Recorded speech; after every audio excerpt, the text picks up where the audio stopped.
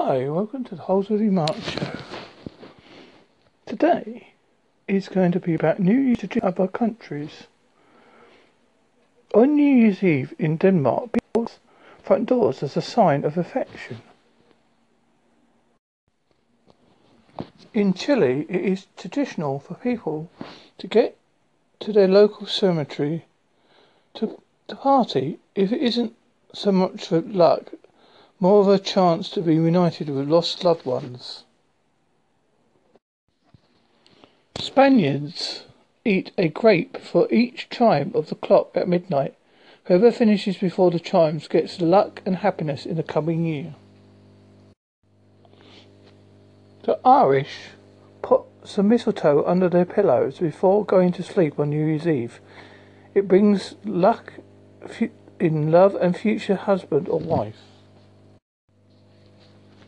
In Scotland, it's good luck for the first person into your house after midnight to be a tall, dark, handsome man carrying a gift of whiskey. In the Philippines, they wear polka dots to give roundness signifies prosperity, so their full pockets with coins, and eat circular fruit too. Families in Ecuador build a scarecrow and burn it to destroy all the bad things from the past 12 months and scare away any negative energies. Red underwear brings good luck in Turkey on December 31st, but the colour is associated with evil and the rest of the year and should not be worn. In Brazil, white flowers are thrown into the ocean for the goddess of the sea, Iemanjá. Yemanjá. Other offerings, like perfumes, are sent out in small wooden boats. Italians throw old possessions for their balconies on the streets below, but watch out. The things can be anything from toasters to fridges.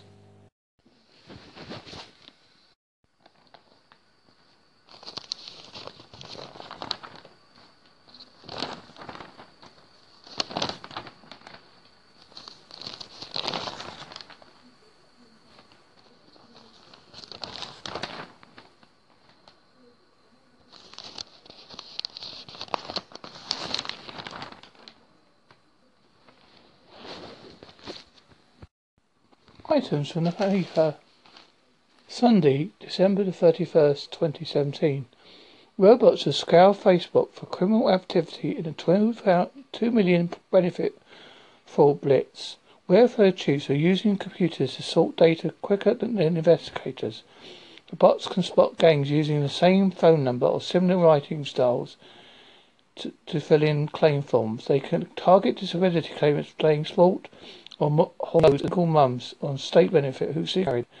Gangs are believed to be behind a 2 million rise in benefit fraud last year, which took a total of 2 billion. Trials have smashed several rackets. Work and Pensions Secretary David Gauke said technology is protecting taxpayer money. Computers' anagrams will identify suspicious claims. Telltale indicators such as lavish holiday photos on social media will be flagged up. Fraudsters with hidden connections will be identified. A Navy pilot claims he was chased an alien aircraft shaped like a 40-foot tic-tac suite. U.S. Commander David Favor was flying an F-18 fighter when he spotted a white unidentified craft hovering 50 feet above the waves off San Diego, California. David, 53, now retired, said it was just marooned around this 40-foot long white tic-tac looking thing. It was rounded on both ends and had a cylindrical body. He said he chased it, but the UFO zoomed away faster than any aircraft and vanished. The cockpit video of this 2004 encounter was released by ex-US official Luis Andelzo. I'll let this bit run out because I'm not going to add a personal bit onto this bit. Nothing major, so don't worry, folks. I'm running this bit down. 246 521 Run out in a minute, I think. Don't know. Well, anyway, 2018 will mark 30 years of me spending in Devon. I'm originally from Essex, in England, and in those 30 years, I've married my wife, took up martial arts. My mum and dad died.